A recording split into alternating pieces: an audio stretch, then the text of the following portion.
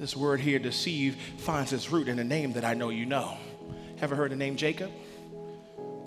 Yeah? If your name is Jacob, sorry. My name Jacob, Yaakov, it means to be a heel grabber. It speaks of in Genesis chapter 25 where Jacob and Esau were in the womb and Jacob, even in the womb, began to grab onto Esau's leg to usurp his position as the elder brother. That'll give you some peace the next time your kids are fighting outside of the womb to understand that there's some kids that fight in the womb.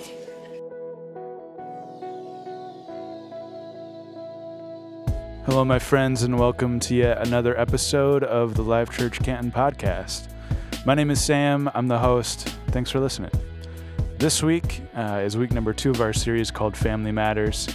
This week, Pastor Daniel is bringing us a message called There's No Such Thing as a Perfect Family. And really, what Daniel keys in on in this message is the depravity of the human heart. That the human heart's natural inclination is to deceive us, and that there are no perfect people because we're driven by something that isn't perfect. And we are all in need of God's direction. We're all in need of God's perfection. That's the only way that we can be made perfect. I think it's a really convicting message. And I also just wanted to share with you guys, this weekend on Saturday night, we had an event called Trunk or Treat at the church that over 1,000 people came and participated in. And if you're giving to Life Church, you're helping make that happen. And that's an event where people can encounter Jesus. So we just wanted to say thank you, and thank you for partnering with us in that. So here's Daniel. Here's the message. Enjoy. Well, last time that I was with you, my name is Daniel. I'm one of the teaching pastors here. And the last time that I was with you, I asked you to continue to pray because we were looking for a home. And I asked you to pray because we were getting ready to get to closing. And little things feel a little shaky at that time. But the Lord answered your prayers. We are moved in. And thank you for your prayer. Yeah, clap for Jesus. Yeah. Come on now. You know I'm a recovering Baptist preacher, so you got to clap for me. Make me feel like I'm part of you.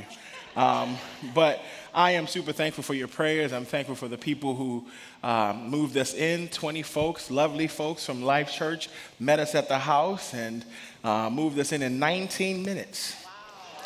19 minutes, even set up the sofa and set up the bed. The love in there was so thick that I thought they were going to divvy up the utility bills and start paying them. I'll take you up on that if you want to.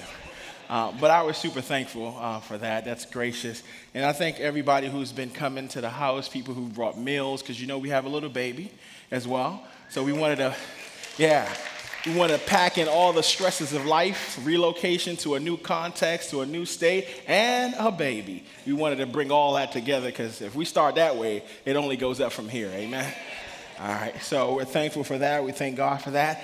I want to thank everybody who's been caring for us, bringing food, flowers, love, checking in every time you see me in the lobby to pray with me, to ask me how family's doing.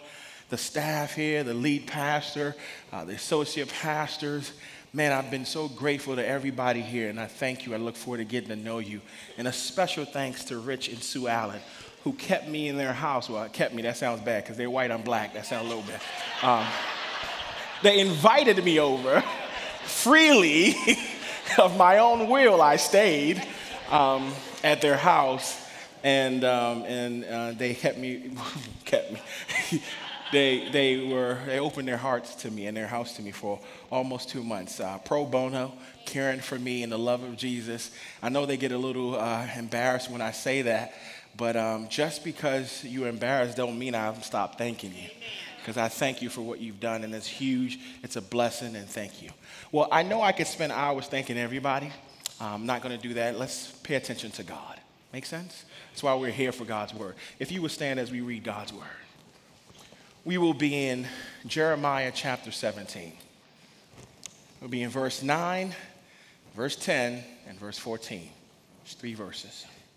If you're there, say amen. If you need some time, say slow your roll. All right, it's on the board. I know. Okay, good. Jeremiah 17, verse 9. The human heart is deceitful above all things and beyond cure. Who can understand it?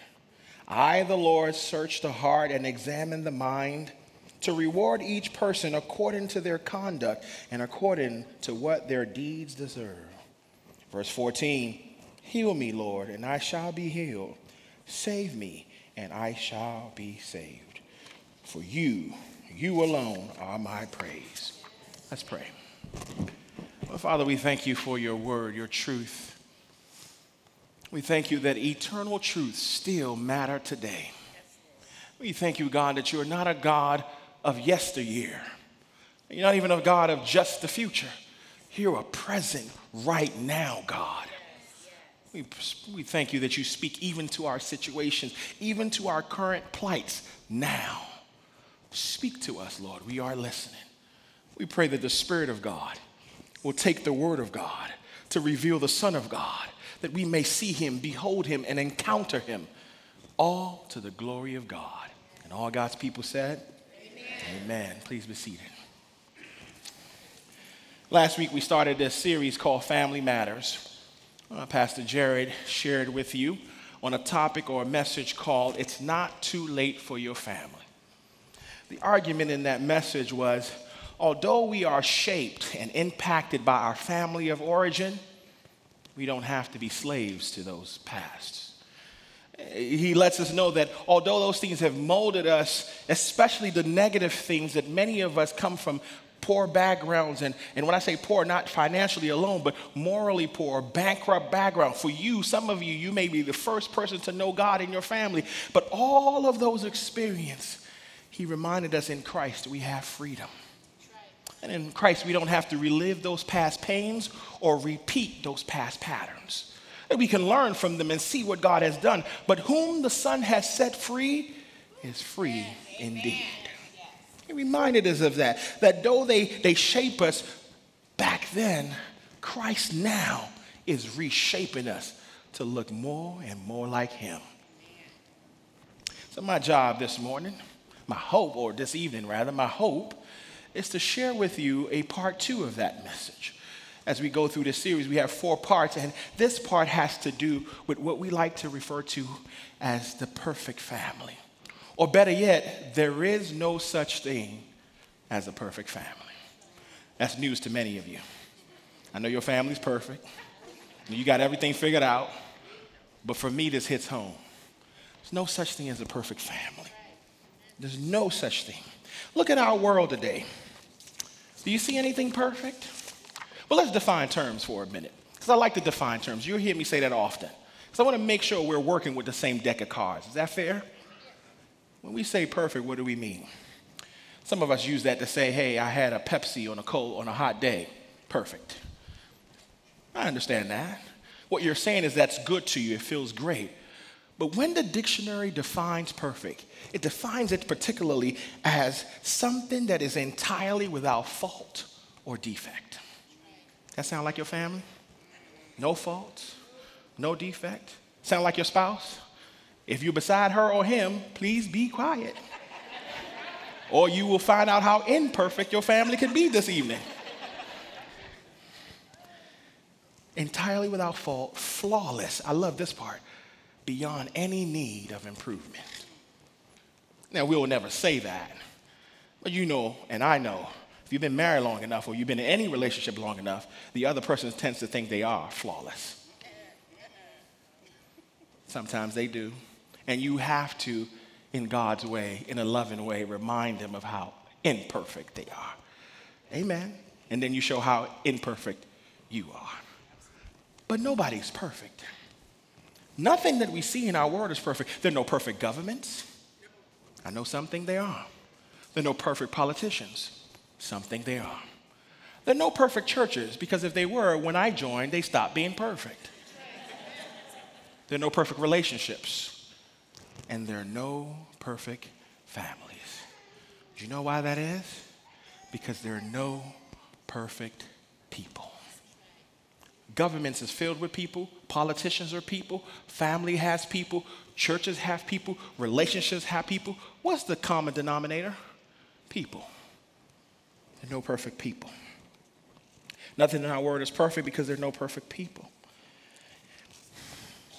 I guess the question would be, why are there no perfect people? If that's your question, you're at the right place. If you have a different question, next sermon, we'll catch you. But there are no perfect people. Why? There are three observations that I see in this text that I'd like to bring your attention to. I think it'll help us understand why there are no perfect people. Because in order for these governments, these politicians, these families, and these churches, and these relationships to have some peace, we have to understand why humans do what they do. Three observations. The first thing that I see in this text is the condition of the human heart. The condition, the state of the human heart. Second thing that I see is the conclusion on the human heart. The verdict that God gives about this human heart. And not to leave you hanging, the cure or the correction for the human heart. Are you with me? The condition, the conclusion, and then the cure. Look with me, if you will, at our first observation, the condition. Verse 9 says it this way. He says that the heart is more deceitful than anything else and is desperately sick. Depending on your translation, it's beyond cure. And then the conclusion was, then who can understand it? The condition of the heart here is introduced to us in what's called a verbless clause. There's no verbs in this. It is not intended to tell us that the heart does good things, but it just happens to be deceptive from time to time. It is intended to show us the state and the condition of the human heart. In other words, more than anything else means that more than anything else the heart does, its baseline is to deceive you. Now, I know that flies in the heart of our culture. It teaches us that people are just naturally good and they just need to be pointed to the right direction. Who are you going to believe, God or the culture? Because if people were very naturally good, have you looked around our world? Do you see naturally good people? Amen. You could talk back. Do you see the state of our union or disunion? Do you see the state of our world as a whole? The Bible says that the heart, the baseline of the heart, is naturally deceptive. It seeks to deceive.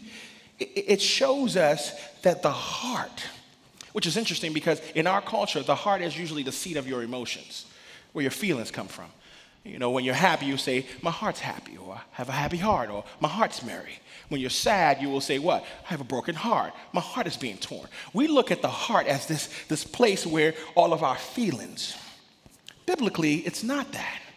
When you read into the Bible, those things, you miss the point of the text. The Bible speaks of the heart in the Jewish culture and in the Greek culture, lev and cardia, where we get the word cardiac arrest from. In the Greek, speak of the seat of your personality. It is decision central of your soul. It is where all your animation comes from. It is the impulse behind the impulse. You ever thought about the fact that you can think some vile things and you never really wanted to think those things? You ever thought about how thoughts just randomly come into your mind and you're like, where did that come from? One of my favorite preachers used to say, before he would preach, sometimes some of the most disgusting thoughts will come to his mind. You ever felt powerless by the thoughts that come in and out of your mind? Because you've been taught to think that the heart is your feelings. But the Bible says, no, it's the seat of your personality where all your will and all your actions come from. It is your subconscious. This is what some of these psychologists, Sigmund Freud and all this, were after. It is that place that you can't see but seems to control everything that you can see. This is why the Bible encourages us to guard the heart. It says, guard it, look diligently upon it, be circumspect of this heart, because out of it flows all of the evils of life. Everything that we are is found in the seat of our personality, decision central command of your being. It says, guard it, because out of it flows the issues of life. It says it's more than, because it's always looking to deceive. But when we talk about deceive, what do we mean? This word here, deceive, finds its root in a name that I know you know. Ever heard the name Jacob? Yeah? If your name is Jacob, sorry. My name is Jacob, Yaakov. It means to be a heel grabber. It speaks of in Genesis chapter 25 where Jacob and Esau were in the womb, and Jacob, even in the womb, began to grab onto Esau's leg to usurp his position as the elder brother. That'll give you some peace the next time your kids are fighting outside of the womb, to understand that there's some kids that fight in the womb. But because the natural inclination of the heart is to supplant authority.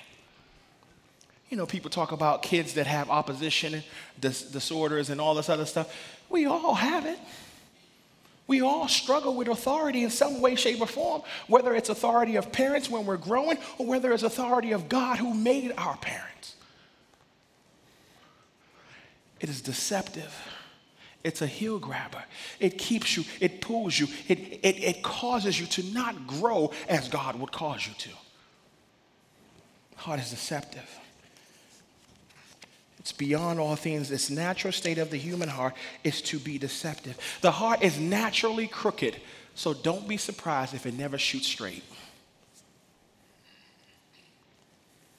Do not be surprised at the things that flow in and out of your mind, because we have been taught by our culture to follow your heart, to follow the very thing who the maker of our soul says is naturally deceptive.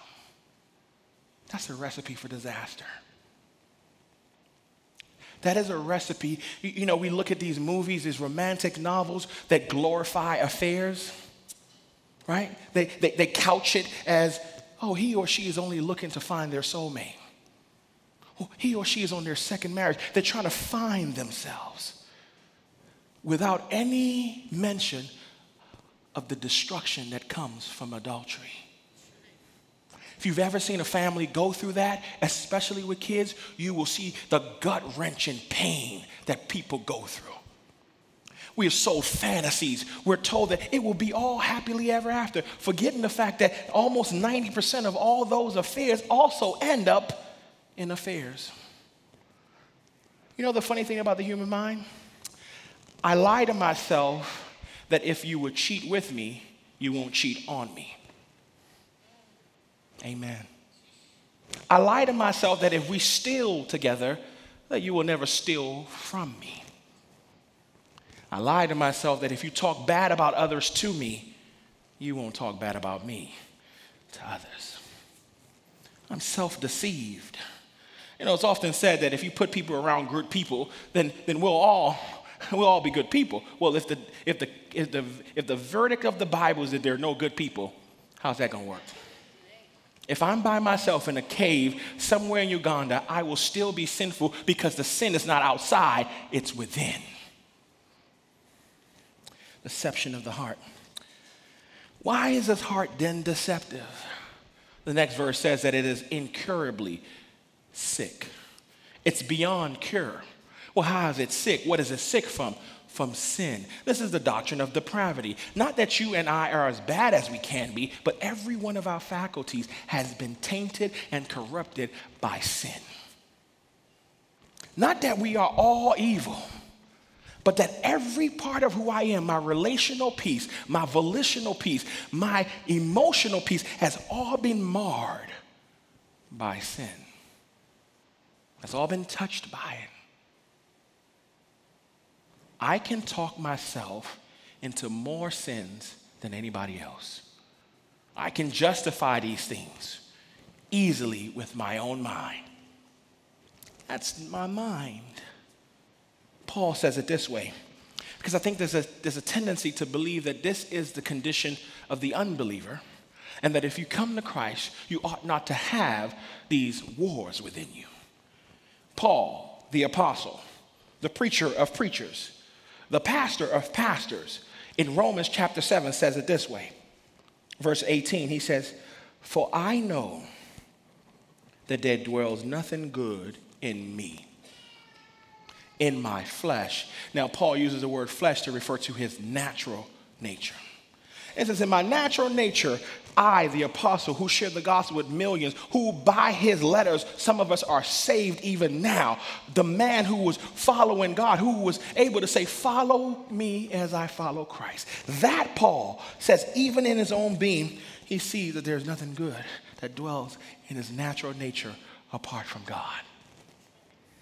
He says, because I want to do good. He said, the willing is present, but the doing is not there. Think about the best self that you've ever thought about. Have you ever been that person? The best picture of yourself that you have, the loving, kind, generous, always caring for people, the wise, wisdom, the never being fooled self, the great picture you have of yourself. Have you ever been able to accomplish that? He says that because there's a willingness there, I want to do what's good. I lack the power to do what's good. You know, if you've ever gone through any addiction, whether it's pornography or alcohol or whatever else you've gone through, you know what it's like to feel like you have no power to overcome this. The Bible says that's not just germane to those who are in recovery, but that's germane to all of human beings. That there is a willingness that God puts in there when you are saved, that even when you are saved, you find it hard to please God. To do what God has called you to, because God calls you not only to love others as you love yourself, but to actually love others more than you love yourself. Folks, that's hard to do. Paul goes further and says, for the good that I want to do, I do not do. I keep on practicing the evil. But if I am doing the very thing I don't want to do, then it's no longer me who's doing it, but sin that lives within me. This is not a get out of jail free card. This isn't a discussion about, I don't know how old you are, but if you've been around for a little bit, you know Flip Wilson, The Devil Made Me Do It. You remember that? Devil made me do it, and blaming it on devil. This is not to say that you are devoid of a responsibility, but it is to say that it puts you in a place where you are, God, I can't trust my own mind. I need you to fix me. Paul later on says, I find then that there's a principle that is evil inside of me, the very one who wants to do good. Because he says here, I concur, I agree with God's law. I agree with the truth of God in my inner man, in his spirit being, in his reborn, born again self. He says, I agree, but I see a different law. I see two things fighting against me. I see me fighting against me in my own mind. I see that I am divided and I cannot come together. As a mental health professional, I think often about schizophrenia when I see this passage, of how you feel on some level that it's two of you or maybe three of you. Maybe your mind is fractured, which is where the word schizo means. It means a fractured mind. This is not the condition of just one or two of us. The Bible says this is the condition of the man or the woman apart from God. It's hard to hear, I know. Paul ends and says in verse 24, O wretched man, who will set me free from this body of death? Who will set me free from my own mind that commends sin to me and then convicts me of that same sin? That tells me to enjoy those things that are not right, but then when I do, now condemns me internally. Jeremiah ends this way. Back to verse 9. He says, if the heart is deceitful above all else and desperately sick, then where is the hope? I can't trust me. I can't trust you. Even if I love you, I've got to check and see, am I loving you selfishly or am I loving you selflessly? Do I love you because you make me happy or am I loving you for your happiness? You see, that's the entry to the gospel. He didn't come to save you because it made him feel better. He came to save you because it was better for you. The gospel is not God coming because he needs something. I love the way Steve said it earlier. God needs nothing. Need is a creature thing. If you're the creator of everything, you don't need anything. Now, he wants you, but doesn't need us. You know how joyful that is? Psychologically, they might call that codependency, where you need the other person in order to survive in certain situations, or you have a relationship that is tethered to each other that is unsafe. But the gospel is that God doesn't need us, but wants us. And doesn't just want us, brings us in and makes us better than we were without him. The gospel is that God goes after those who don't like him, don't want him, don't hate him, to make them better so that they can see the goodness of who he is. The gospel is central to all that we are. So the conclusion that Jeremiah reaches is that how can I understand this heart? Who can understand this heart? Because the heart is innately deceptive and incurably depraved, then who can understand it? I can't rely on my own eyes. I can't rely on my own feelings because they lead me wrong and they are selfish. The world continues to remind us that we are meant to trust our own hearts. Whether it's The Bachelor, whether there's any program that we watch that puts in us I was talking to one of my sisters the other day who's a staff member here, and she said, I stopped reading romantic novels because they create for me a fantasy that doesn't exist.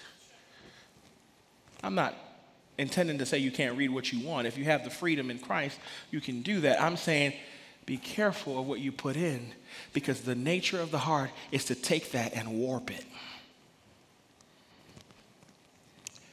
Then there are 3 questions that I think it's important. 3 questions that I want you to think about. And you already know the answers to these, but I want you to think through these questions. If my heart is impossible to discern, then who can understand it? If my heart is impossible to understand, to comprehend, then who is the one that can understand it? If my heart then is incurably damaged, beyond cure, who can heal it? Where is the healing found? He said, preacher, man, you're giving me all kinds of bad news. I came here for Halloween outside, but not Halloween inside.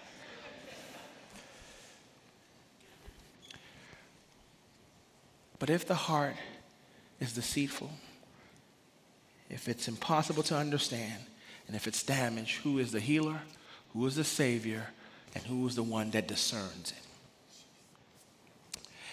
Here's our third observation, the cure. The cure for the human heart. The cure is, of course, God. He's the answer to the 3 questions. Jeremiah says it like this in verse 10. He says, I, the Lord, God speaks to Jeremiah because Jeremiah is dumbfounded at the future of his people. It's a bleak future that he paints when he sees the decay of the human heart. He says, who can understand it? And God responds to him and says, I, the Lord, search the heart and I test the mind, even to give to each man according to his ways. Interesting, a little later that Jeremiah hears that, it gives him comfort, but it also convicts him. Because he says, I know some of the things that's going on in my own heart, and if you're the only one that truly could dissect and fully understand the mind, I'm afraid that you know everything, even the things that are buried in my subconscious. That is a level of comfort because there is someone who can understand. But it's also painful and convicting because there is one who has all of our life in front of him in HD, Blu-ray, whatever it is, the clearest picture, and can see the beginning from the end. Jeremiah then enters into prayer. But practically for you and for me, without waiting for God to speak to us audibly, how has God spoken? Well, Hebrews chapter 4 gives us that answer. Look with me, if you will, Hebrews chapter 4. If you're there, I'll read through it. Hebrews chapter 4 says it this way. For the word of God is living and active and sharper than any two-edged sword, able to pierce through the soul into the spirit. It's able to go beyond the joints and the marrow to discern the thoughts and the intentions of the human heart. And verse 13 says it this way. And there is no creature that is hidden from the sight of God because everything is naked before him. And he's the final judge that we must all give an account to. Beyond reaching out to counselors, that's good. Beyond reaching out to professionals who can help us as we go through things in our hearts and mind, that's good. But if all of humankind struggles with the natural condition of the heart being deceptive, they also have that. There is a reason why counselors also have counselors, and they have counselors. But at some point, you run out of counselors. Enters the wonderful counselor, Jesus, who can see the problem, dissect the root of the problem. Doesn't have to seat you on a couch and say, tell me about your childhood. I was there. I was watching you, molding you, even from your mother's womb. I've known you more than you've known yourself. When you came to me, that was your first encounter, but that was not the first time I met you. I knitted you in the womb, gave you your name, gave you your quirks. And when you come back home, you think it's the first time, but you've been here before. You're just coming back home. For many of us, we're just coming back home. He says we must give account. Second question is answered. God is the only one who can heal our damaged heart, and he's the only one that can save us from the deception. Look in verse 14. Jeremiah cries this prayer and says, Lord, heal me, and then I will be healed. Save me, and then I will be saved. Because only you are worthy of my time. Only you are worthy of my praise. There it is, folks. The condition of the heart, the conclusion on that heart, condition is being innately deceptive and incurably damaged. And the conclusion that we come to when we hear that is, who in the world, who can save us from this? Who can understand the heart? Who can get behind it to the seat of our personality, the seat of all of who we are, and get to the core of it and remove that cancer that is called sin? And the answer is God can. God does, and God can. You know why the family of origin is so impactful on who we are? Because they're broken too. We are broken people who are trying to help other broken people. We are connected with other broken people. Guess what broken people do well? Break. Let's pray. Stand up if you will. Maybe you are here and you're an unbeliever and you are trusting in that same mind, that same deceptive mind to take you into salvation. You believe that there is no God because your mind has informed you of that. If the testimony of Scripture is true, that the heart is deceptive above all things, how can you trust that mind? Many of you are in the automotive industry, and you understand the folly of using the manufacturer's manual from a different company on a different car. You understand the folly of going by different plans for one car when it doesn't belong to them. Similarly, you can draw the comparison of what it looks like to go to everybody but God, the person who made you, the person who molded you, to understand you. I would ask you, take a good look at yourself. Ask the question, is my mind solid? A secular person, Socrates, says, I'm the wisest man on earth. Why? Because I know that I know nothing. Because I know that anything that I could be so absolute about is tainted with this mind. This mind that is imperfect and merely trying to gather enough information to make the right decision. I would like to encourage you to seek the Lord. Even now, pray to him. Seek his face that he would heal you. He would heal us from the deception of our minds. Maybe you're a believer. Even more so, maybe you are a believer that's currently struggling. Because I got news for you, we all struggle in different ways. Maybe you feel that as a believer, I ought not to be going through these things. I pray that it gives you some peace to know that Paul, the apostle, struggled with sin himself. And he kept on entrusting himself to God, the only person that he knew had the remedy for his disease. The only person he knew that could save him from himself. He says, oh, wretched man that I am, who will save me? And the answer is, God will. God does. God is still in the saving business. Because there's coming a time where we have to give an account. And will it be, my mind told me that I didn't need to trust in you? Or will you say, I trusted my mind to you because you made it in the first place. ever before was marred, ever before sin came into the world, there was us and God in the garden in bliss. Come back home. Rest in his truth. Let me pray. Father, we thank you for your truth and your word. We thank you that you are awesome and that you are perfect in all things.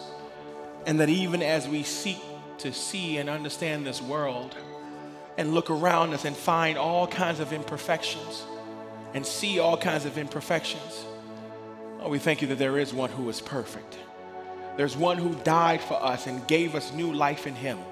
There's one who caused us to know his truth.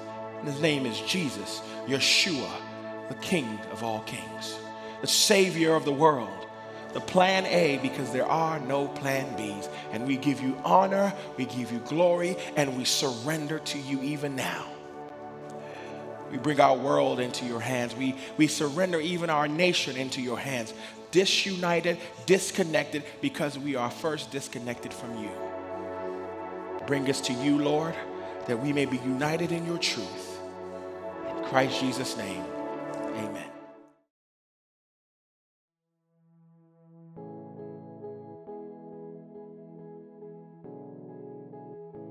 Thanks so much for listening. If you want to find out more information about Life Church Canton or other churches in the Life Church Network, text I'm new to 734-349-3475 or fill out the form linked in the show notes below, and someone from the church will reach out to you with more information. If you came to Life Church for the first time this past weekend, we would love to know about it. We believe that life isn't meant to be lived in isolation, but we want to connect with you and learn to live like Jesus in community together. If you want to email the show, you can do that at podcast@lifechurchcanton.org. You can subscribe to the show wherever you get your podcasts, and if you're enjoying it, please share it with someone and leave us a review. Once again, my name is Sam Parham, and you've been listening to the Life Church Canton podcast. Have a great week, everybody.